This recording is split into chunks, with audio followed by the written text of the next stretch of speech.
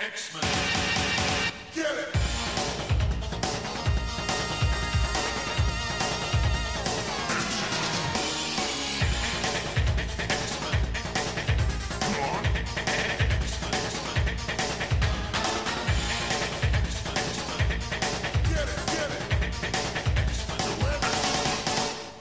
Well, ho ho ho, everyone, and welcome to the Battle of the Atom Holiday Spectacular. This is your yearly episode of Battle of the Atom, where we rank all the X-Men Christmas stories from A to Z. I'm Santa. And I am... Jesus? Nope.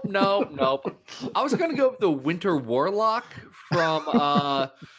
Santa Claus is Coming to Town, which, by the way, if you guys have not watched Santa Claus is Coming to Town, no one talks about the Winter Warlock when we're talking about larger Santa canon. He just gets left out. And I think that's fair. Yeah. Because the only Santa canon I care about is Grant Morrison's Claus, where Santa is Batman and he kills a demon by saying there are no naughty children. It's very good. Oh, Did you know that? I've never heard of that before. That was a revelation to me just now. Oh no, Grant Morrison and Dan Mora do Santa Claus Year One, the dark, gritty reboot of Santa. Wow. That but sounds it's fun. good. Like it shouldn't work. Hey, it's very Grant good. Morrison. I think it should work. I mean, he's usually pretty good. Yeah, it's on Hoopla, which is a library app that you can get for your mobile devices. So celebrate the holidays by checking that out. Anyone, Adam, you're invited to. I will be using all of my Hooplas to continue to read Astro City, which is very good. Also not Christmas time, though. No, but we do have some Christmas stories. We're not doing anything. None of this is Patreon requests today, correct? It's not, and that's because it's Christmas, y'all. It's the general holiday season. But guys, the X-Men are known for being pretty waspy, so all of their holiday stories are Christmas stories, except for the Hanukkah one we covered last year. Mm-hmm. Yep. But we're going to do some classic ones today. We are. This is one of the most classic stories we've done in a while. I don't think we've jumped into any of the Cockrum stuff. It's been a while since we've touched this, because I think we did the Brood saga. We also did that giant size backup thing, but you're right. This is Uncanny X-Men 98 to 100, which starts on page 1 with Merry Christmas, X-Men. Merry Christmas, X-Men. This is fun. If everyone recalls last year where we did the story where the X-Men team up with Santa Claus. Yeah. The first 3 pages of this happen around that story. So this is weird. So because what people don't always, I think, this is like the third arc. Right. There was Count Nefaria stuff. There was like a one issue thing with the Nagari. There was the Eric the Red stuff, and now it's this. I think you can make a pretty good argument that this is really where it gets like X-Men, right? This is where Claremont finds his footing on the book. Yeah. Cockrum's always been a very good artist, and in these 3 issues, he absolutely shines. I had forgotten how much I loved his stuff. Oh, he is drawing the most amazing screaming faces and fight scenes. It's pretty awesome. Yeah, so besides it being the Christmas time, what happens in this issue, Adam? Well, we start off at Rockefeller Center. It's a very nice, wintry night, and we get the Sentinels attacking, which, not good for mutants. And after some Sentinels fisticuffs and a jump over to a side story with everybody's favorite Peter Corbeau. Peter Corbeau, who's very into Edgar Rice Burroughs novels, so much so he named his boat after a character in it. His boat is named Deja Thoris, right? Who is the Princess of Mars? Did I get that right? I think so. I ain't read nothing of John Carter related activity. It seems just impenetrable at this point. I only know about that name because Leah Williams is writing her and I think Barbarella, I forget. It's a crossover that Leah's doing next year. Oh, cool. Very cool. So anyway, the X-Men, most of the X-Men get imprisoned by Stephen Lang and don't realize that they're actually imprisoned in outer space. Right. Which is a problem. That's a good way to end a jailbreak. It's like, oops, guys, you're in space. You've never been here before, but it's going to be tough. Yeah, the cliffhanger at the end of 98 going into 99 is awesome because we have X-Men just sort of like floating around outside of the space station. And eventually this leads to the all-new team kind of facing off against the Silver Age team. At least that's what the cover advertises. Yeah, they're robots. Mm-hmm. I don't think it's a very famous cover on Uncanny X-Men 100. It's Professor X saying, "Now we all fight," and it's the X-Men fighting the X-Men, but one of the X-Men's are robots. And it's fun, and there's a lot of good punching. There's a lot of good Sentinels blowing up and robots getting stabbed and all of that fun stuff in here. Again, Cockrum does the action scenes so very well. Yeah, there's a really great double page spread in issue 100 of that X-Men versus X-Men fight that is just fantastic. So awesome action throughout. Like I said, there's a lot of like really great Cockrum screaming faces, which I like a lot. And actually, there's another double page spread there too of Lang kind of like shouting at the top of his lungs, and all these panels spread out around him. It still has like a tinge of Silver Age craziness to it, but it's definitely starting to transition into this classic X-Men era that we know and we love. Yeah, it's a very fun story. Also, an important thing happens at the end of issue 100, a pretty darn important thing that affects all of continuity forever.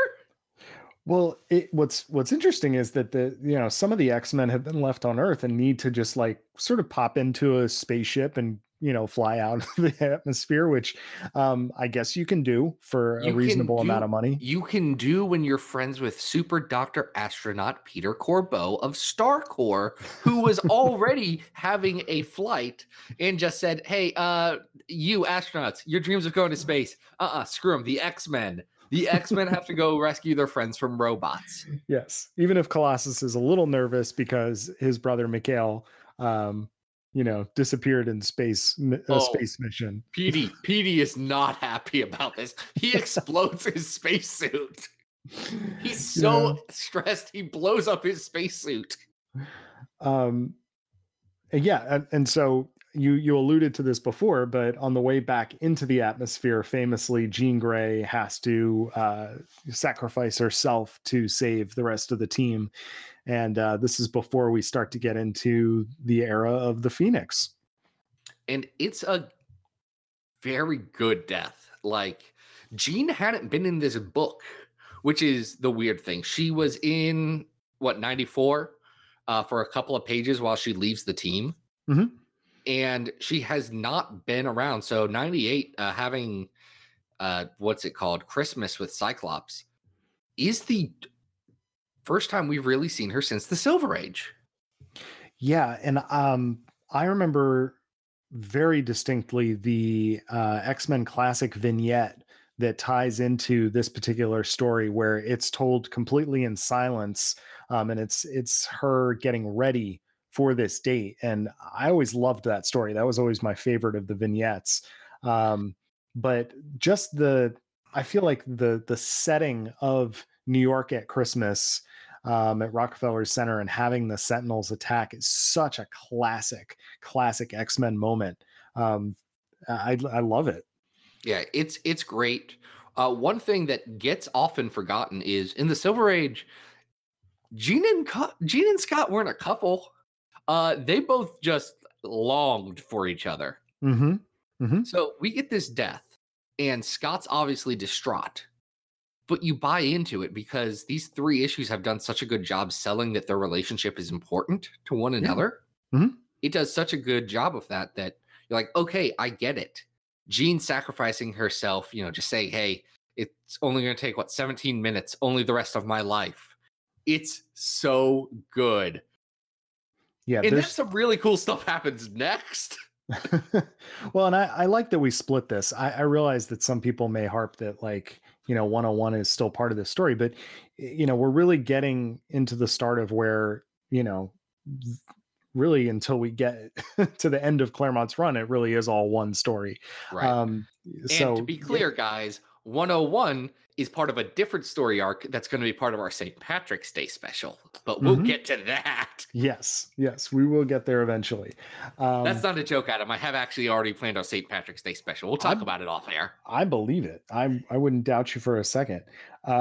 So lots of great stuff here. I think this is like very, very classic key X-Men. This is the kind of an X-Men story that you could give to someone who's never read the book before, if you wanted to get an idea of what X-Men is about. And I feel like this is a great example. Mm-hmm. Okay, so let's talk about it in terms of our list. Yes. We have on this list, on this show, we kind of alluded to it at the beginning, but in case you're just joining us in this blessed holiday season, we rank every X-Men story in terms of best to worst. So we have 174 on our list right now. Number 1 is Uncanny X-Men, Days of Future Past. Number 2 is Astonishing X-Men Gifted. Number 3 is God Loves Man Kills. And all the way near the bottom at number 172 is NYX. 173, X-Men Phoenix Legacy of Fire. And 174, Uncanny X-Men The Draco. Eesh. Yeah, so kind of a mix of really good stuff and why did I have to say those words out loud again stuff, which is rough. Well, I guess the middle of the list is like... Yeah, where are we at in the middle? The middle of the list is like X-Men Blue Cross-Time Capers. Yeah, which sounds about no. Actually, I think the absolute middle of our list is the Savage Land Shi'ar story around Uncanny 275, which has been a weird sticking point for us. This is better than that, though. In fact, I think this is a very good story. I do too. So we have some other Cockrum Claremont stuff towards the top of our list. I mentioned the Brood Saga before, and that is at number 18. And then we also have Cockrum's Nightcrawler miniseries all the way up at 15. How do you think this compares? I mean, are we talking that high in the list here? It's not as good as Murder World at 14. It's not as good as the Cockrum Nightcrawler at 15. It's probably not as good as the Brood Saga at 18.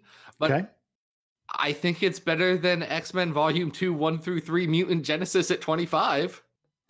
I do too. Right below the Brood Saga, we have Life Death 2 and Life Death 1. And then that is followed by Generation X 1 to 3. I do think this is better than the first 3 issues of Gen X. Just in terms of being like absolute classic X-Men stories that, you got to read to get with what this whole thing is about. No, I absolutely agree with you there. I'm going to suggest splitting up the Life Deaths. Because interesting. Hey, we haven't done that yet. We haven't done that yet, and those have been on here for a while. Yes, but I think Life Death 2 is a stronger standalone story. Okay, it doesn't have the weird stuff that's a ROM Space Knight tie-in. I'm forgetting their names. It'll come to me. The Dire Wraiths. Yeah, the Dire Wraiths. Yes, thank you, Adam. No problem. I think this is better than Life Death. Okay. I think this should be the new number 20 on our list. Let's do it. That's a great place for it. All right. I'm going to call this Sentinel Christmas until I remember what it's actually called. I like that. That's got a nice ring to it, Yeah. Sentinel Christmas. I mean, not that you ever want Sentinels to come to your Christmas party. That is a huge disappointment if you are hosting. Yeah.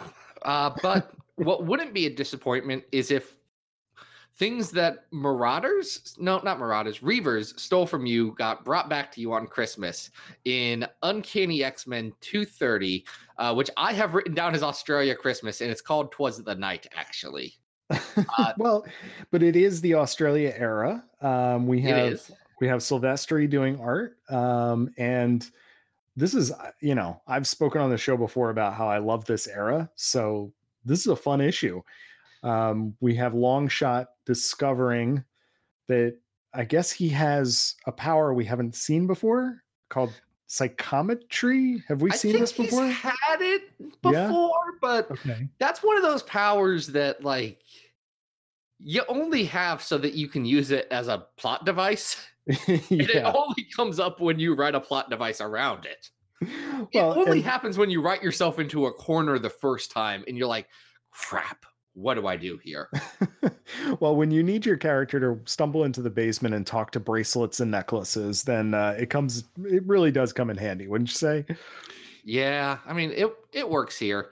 Because the X-Men are still exploring their fun new Australian town where they live that they stole from the Reavers, who stole it from someone else. The Reavers are bad, actually. And then they find a bunch of treasure, and they're like, "Hey, let's go return this on Christmas using our new silent teleporty boy, Gateway." Who in they're not completely using him. Rogue has some really nice moments with Gateway where she's sort of befriending him. Honestly, my favorite moments of the entire book are the scenes with Rogue and Gateway. I think there's a lot of good, touching stuff in there. It's so interesting that you say that. I recently listened to This Week in Marvel. A couple weeks ago, they did an episode with Jordan White and then Brisson, Rosenberg, and Thompson. And Thompson actually talked about in that interview how she really wishes that she could go back and revisit, which makes sense because she's writing Rogue right now. She could go back and revisit this friendship between a Rogue and Gateway because she feels like it got left open-ended. And I was like, ooh, I would love to see that. That'd be great. It did. Kind of everything about Gateway got left open-ended and then he died. Right. Yeah. Yep. So a little more difficult to revisit when the character is not around, but Gateway's never coming back, is he? I don't know. He is a sort of teleporter weird thing, his powers are kind of ill-defined, so he died in Uncanny X-Force, so it was graphic. Ugh. Yeah, that's unfortunate. I love the setup of this though. We're sort of in between missions. Maddie Pryor is great as sort of like the man in the chair. They're running some exercises. Dazzler is, kind of dealing with her surroundings. I think Storm washes out an entire building with a flood, which is not a good way to wash stuff. You're going to have mold issues. You're never going to get that dry. It seemed like a terrible idea. But the basic premise of the latter half of the book where they go and they return all of this stuff, like, Secret Santas, I love it. I just think it's such a nice, almost uncharacteristic thing for this team, I think that's the hang up for me, honestly. Okay. Yeah. It feels a little contrived. Yes, it feels very contrived to me. Also, the way that Silvestri draws this treasure, there's not like 20 pieces of treasure that they have to get across the globe in a day. There's 20 billion. That was always my hang up with the story, was when Longshot stumbles onto it, it's a 2-page spread and it basically looks like gold is carpeting the entire basement of this like warehouse. There's no way it all got returned. It looks like the Cave of Wonders from Aladdin is what it looks like. Yes. Hey, but they didn't return all of it because Dazzler gets a really cool new motorcycle out of the deal, right? Dazzler does get a cool motorcycle out of the deal. That part's nice. Like this is a fine story, but there are a lot of Outback stories that I would rather read than this one. Is I think where I personally land on it. It's not what I think of when I think of this era of X-Men. Oh, see, I don't know. I feel like there's some real fun kind of team building character moments here that I really enjoy, but I'm also just a big fan of this era. So anytime that I get to see this combination of the characters interacting in this environment, I realize that this issue isn't really key.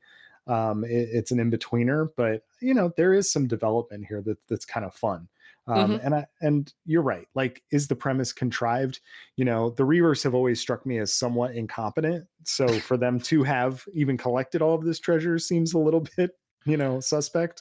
The Reavers are just, I don't even know what to say about the Reavers. They sure are characters that keep popping up, I know Bonebreaker. I know Pretty Boy is one of them. And then I know like Cole and Marcone and someone else are the three relatively normal ones. But like Bonebreaker's the only one anyone cares about, right? And we don't really care about him. He just has a cool design because he's a half tank, half army cyborg. Yeah, he's the one that was in the arcade game, right? Exactly. That's Bonebreaker.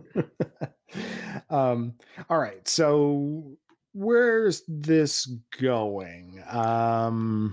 We have where is the Santa is a Mutant story that we did last Christmas? That's at number 74 right now. That's a miracle a few blocks down from 34th Street. Yes. All right. So I'm not thinking this is as good as that. We're probably going no, because right here. around there is also the Demon story with Kitty Pryde's Christmas. And this is not no. This isn't as good as Fall of the Mutants.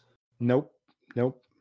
Oh, here's an interesting ceiling because you always kind of run into this as a stumbling block. Down at 92, we have Uncanny 245 Men, which is also an Aussie era story. Is this better or worse than that? I think it's worse, but I think it's like right there. All right. Like I don't think this is worse than that Gold Balls issue of Uncanny X-Men 35. I also like this better than Childhood's End, which we reviewed recently, the new X-Men story, right? Right. But like I like Continuities, which is just a couple up from that. I like Continuities better than this one. Okay. All right. I'm gonna let you choose right above or right below Men. I would put it above. I mean, just because we've got Silvestri on art here, I think he's a better visual storyteller. And I don't know. I feel like this is a really cool story from this era. So all right. New 92? All right. Yes. Both New and 92 have been used as things for X-Men titles, which is weird. All right. That's a fun one. We got another fun one. We sure do. What's the third story we've got here? The third story on our list, and just to be clear, guys, we had like 10 stories on our initial list that we whittled down. Yeah, there's a lot of X-Men Xmas. Yeah, it's like they just released a special that had a day's worth of each. Which, by the way, guys, that Xmas special, very good. It had a lot of really good moments. Has quite possibly my favorite Glob Herman page of all time, and that's saying something. Gosh, that really was very poetic, wasn't it? It was so good. That page was so good. Oh my god. There were some real gems in that holiday special. There were also some duds, but yes, there's some big duds too. Hey, Charlemagne the God or whatever. Storm doesn't listen to your podcast, and Storm doesn't take advice from you, and maybe don't paint yourself as like smarter than Michelle Obama. Like you're a shock jock radio host, and even if you have a political bent, like dude, that's a bold thing to say about yourself in a comic book.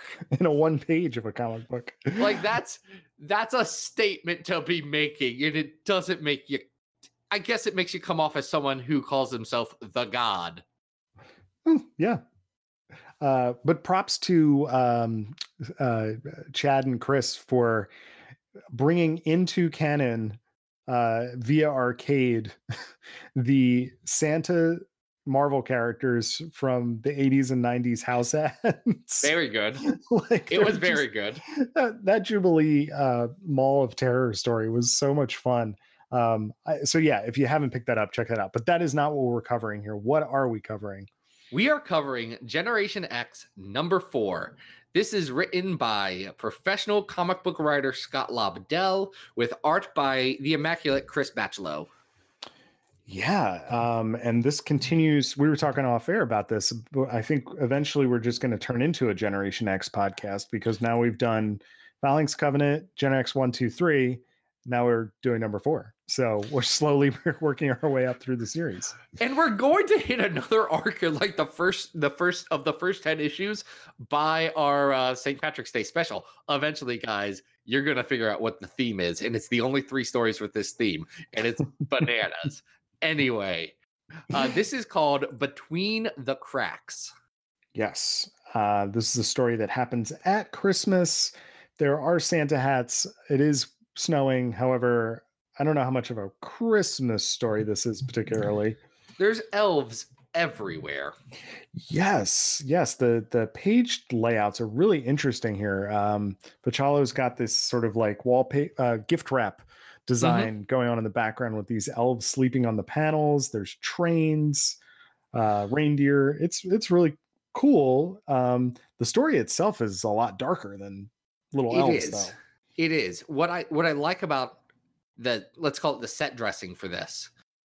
Bachelot does that until there is a big spread where the villain is throwing open the doors somewhere. Yes. And then you see all that stuff fly off the screen and it doesn't appear again. Yeah, the elf dives off the page when the orphan maker shows up, right? It's very good. Yeah. The orphan maker shows up. We haven't talked about the orphan maker and Nanny yet. They're bad. They are sure interesting. And I have to say I remember them from reading individual X-Men comics growing up and not really understanding who they were. And then being amazed when I went back and did, a run from the beginning of Claremont all the way through 91 to realize that they're actually kind of significant, especially with X Factor and Inferno. I was like, oh, these guys actually are a thing. They're not really a thing in here. The Orphan Maker does get a cool new design. That was 100% to sell an action figure.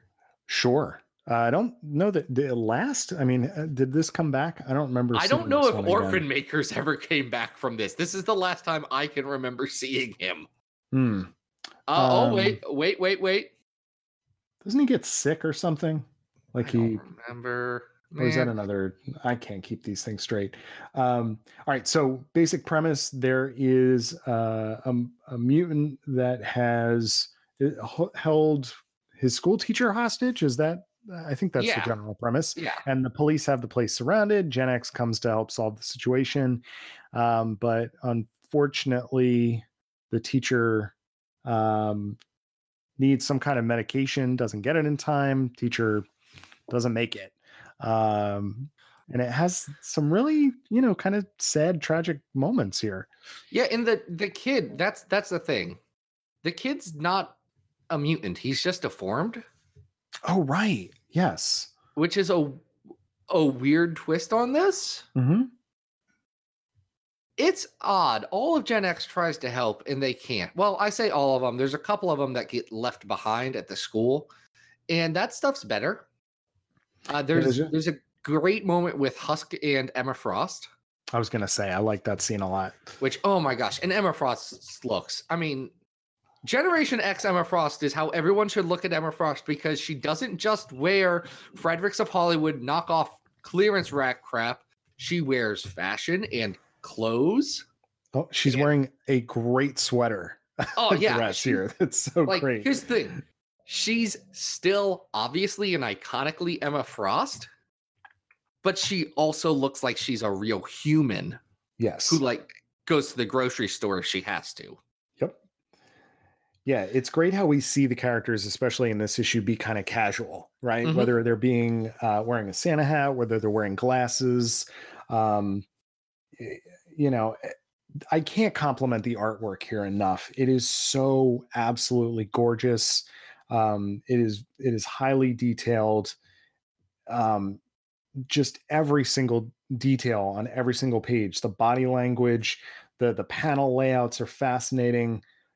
It's just really, really well done. And this, unfortunately, is where Gen X kind of stops for a second, and jumps right into the equally amazing Generation Next. But it is kind of a little bit disappointing that this initial run didn't get to evolve a little bit more before the crossover. Yeah, Jubilee essentially makes some snide comments about, hey, we have to get canceled for Age of Apocalypse. Yeah. We'll be back, maybe? Nope, this is the Omicron Crystal. Yep. Yeah, and then it covers the last page, which is just a fantastic little device there. It's great. I like this issue a lot. It reminds me, and maybe we even mentioned this issue this Gen X issue when we did the new X-Men Zorn story, which has a similar premise of, police with someone holed up inside the house with either a family member or some kind of person that the cops assume is a hostage. Who also needs medicine. Wow. Yeah, no, this is very much that story. They're very similar. So I don't know if Morrison was channeling this issue when he wrote that. But no way Grant Morrison actually read this issue. Grant Morrison pretty much stopped reading X-Men like around 200 and said, okay, I got it from here. Yeah. But I do love, Jubilee is great in this. When she finally storms into this classroom and realizes what is going on, it's heartbreaking. It really is very effective at, pounding home how tragic this particular situation is. So much less of a Christmas story, but definitely still very Christmas themed, if you will. Right. And I like it a lot. I like it too. It's a issue I really like. And I think that's the distinction. It's something I have fond memories of. Yes. But going back, I can see, okay, well, it's not the strongest issue out there. Yeah, I don't think it's up to the first 3 issues in terms of world building. This is clearly, meant to be an in-between. And that's why I would have liked to have seen at least another arc or 2 before they got into Gen Next, so that we could see this team evolve and we could see Chris get to play with them a little bit more visually. Not that I'm complaining, because when we eventually get to Generation Next, it is one of my favorites of all time. It is absolutely gorgeous, as is really this. Good. So where do you think this goes on our list? We have New X-Men 127 at... It's lower than 28. It's way lower than that. Okay. Where I'm kind of looking as a starting point. End of Grays is at number 65, and I think this is below that. Okay, I think that's fair. But I'd say it's above Battle of the Atom at 77. Okay. Well, that gives us a good window to work with. I think this is better than Gambit and the Externals at 71, which also has some really solid Jubilee stuff in the first couple issues. That is very good. How about House of M? Is this better than House of M? I think this is better than House of M. I don't know if it's better than that time Captain America kind of showed up for Magneto hunting Nazis. All right. I think that's a good ceiling for it. So, is this our new 69? It is. Nice. Man, I made a point. On the internet to say, hey, we got through episode 69 of our podcast without being immature, mostly because we forgot what number we were on, but still, and you have to go, you're supposed to be the adult here. You're supposed to be the straight man, Adam. I'm supposed to be the immature guy with all the goofs, and you're just throwing off my vibe this holiday season. You want to say it? I mean, I could throw it back to you. I could be like, and Gen X4 is our new 69. Go. Nice. There you go. You got to do it. We have children. We're adults. We pay taxes. I assume I pay taxes. Adam, you do you. Yeah, no, I pay taxes. Taxation is theft. Anyway. Yes, listeners, you can pay them too. You probably do it whether you want to or not. All right. That was 3. Not bad. That is, no, it's not bad. That is it for this great holiday episode. I think it was a lot of fun. It's been a really exciting year as far as X-Men is concerned. It's been an exciting year personally for me. I've had a lot of stuff go on in my life. So it's been really fun. And Adam, it's been a really fun time getting through this year. Yeah, no, I love doing this show. So, Merry Christmas to you and yours, and to everybody who's listening. We hope you guys have a happy holiday. I know we're a little bit late for the Hanukkah, but enjoy Christmas, enjoy the New Year, Kwanzaa, whatever you like to do. Get together with people you love and enjoy each other's company. That was a great ending, Adam. And I wish we would have already done all of the advertising and the plugging so that we could just walk out on that. Hey, Adam, what you got going on? Where can people find you?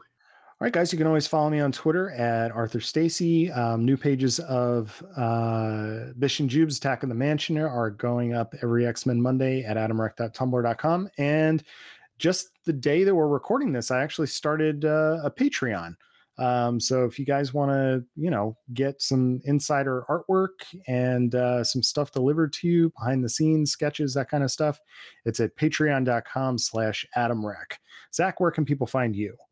People can find me online at XavierFiles.com. That is the big old website where I've got all of my stuff. I've got reviews. I've got news articles. I've got this podcast. I got whatever you want. I got it. If there's something you want that I don't have, let me know. We'll see what we can do about that. But also you can find me on Twitter at Xavier Files, where I try and be nice and positive about all sorts of X-Men things and fail spectacularly. I really want to be a nice guy, everyone. I'm trying my darndest. I think you're doing okay, Zach. I'm having a crisis of faith, a hard time about that, but I don't buy it. It's all right. Here's the thing, and we should get into this on air, but I'm already going. Guys, I read a lot of bad X-Men comics. It's kind of my hobby. Mm-hmm. So I talk about bad comics a lot. There's good X-Men comics, and I'm only reading these bad comics because I find some weird, perverse enjoyment out of them. Like, I'm doing this from a place of love. Hence this show. This show, we talked about good comics this time. No, that's true. I didn't mean this episode. I mean, just in general. We have been on a spiel of really bad episodes. Actually, I think the episodes themselves were great. The content we were covering, less so. Yes, I'm still trying to figure out what a Witchblade is. I believe it was friend of the show, Near Ravel, who's a Patreon supporter, and I'm gonna plug the Patreon crap in a second. He informed me that was not the first time Witchblade and Wolverine have met. What? No, there was a entire crossover event between Top Cow and Marvel. Oh, gotta check that out. There was a Wolverine Witchblade series in that. I still don't think these are related. Okay, still a standalone. I still feel like this is a standalone because I can't imagine that one ended with Wolverine getting his mind wiped and said, hey, in 7 years, you're going to get married to Witchblade. Anyway, hey, if you want to make us talk about bad comics, and trust me, they're out there, you can go over to patreon.com/XavierFiles. You go there and you can, what's it called? Oh, support this podcast. That's pretty much what that goes to at this point. It keeps the Xavier Files website running and it keeps the podcast afloat, pays for like Marvel Unlimited and for stuff and things. Everyone who both lives in the US and is a current Patreon supporter who gave me their address got something special in the mail that you should have received by now. If you haven't, you'll probably be receiving it any day now. Except for when this goes up, it's going to be Christmas Eve and Christmas Day. So maybe mail is late. Who knows? But like, that's what Patreon goes towards. But what you get out of it, besides fun little gifts, is you get to make us read whatever you want. We are your puppets. At certain levels, you get to just pick all of the things for an episode and make us do very bizarre themes, like what we're covering next week. That it's my favorite theme for an episode we've done because it's so specific. It's going to be very good. Anyway, I think that wraps it up pretty much for this week. I think this has been good. Happy holidays, all. Merry Christmas, Adam. Merry Christmas, Zach. And before we leave, guys, instead of our normal outro, I did something special for you. Oh, I'm so excited about this. I did something special for you. It really sums up a lot of my feelings about the holidays. And you know what? I hope you survive the experience.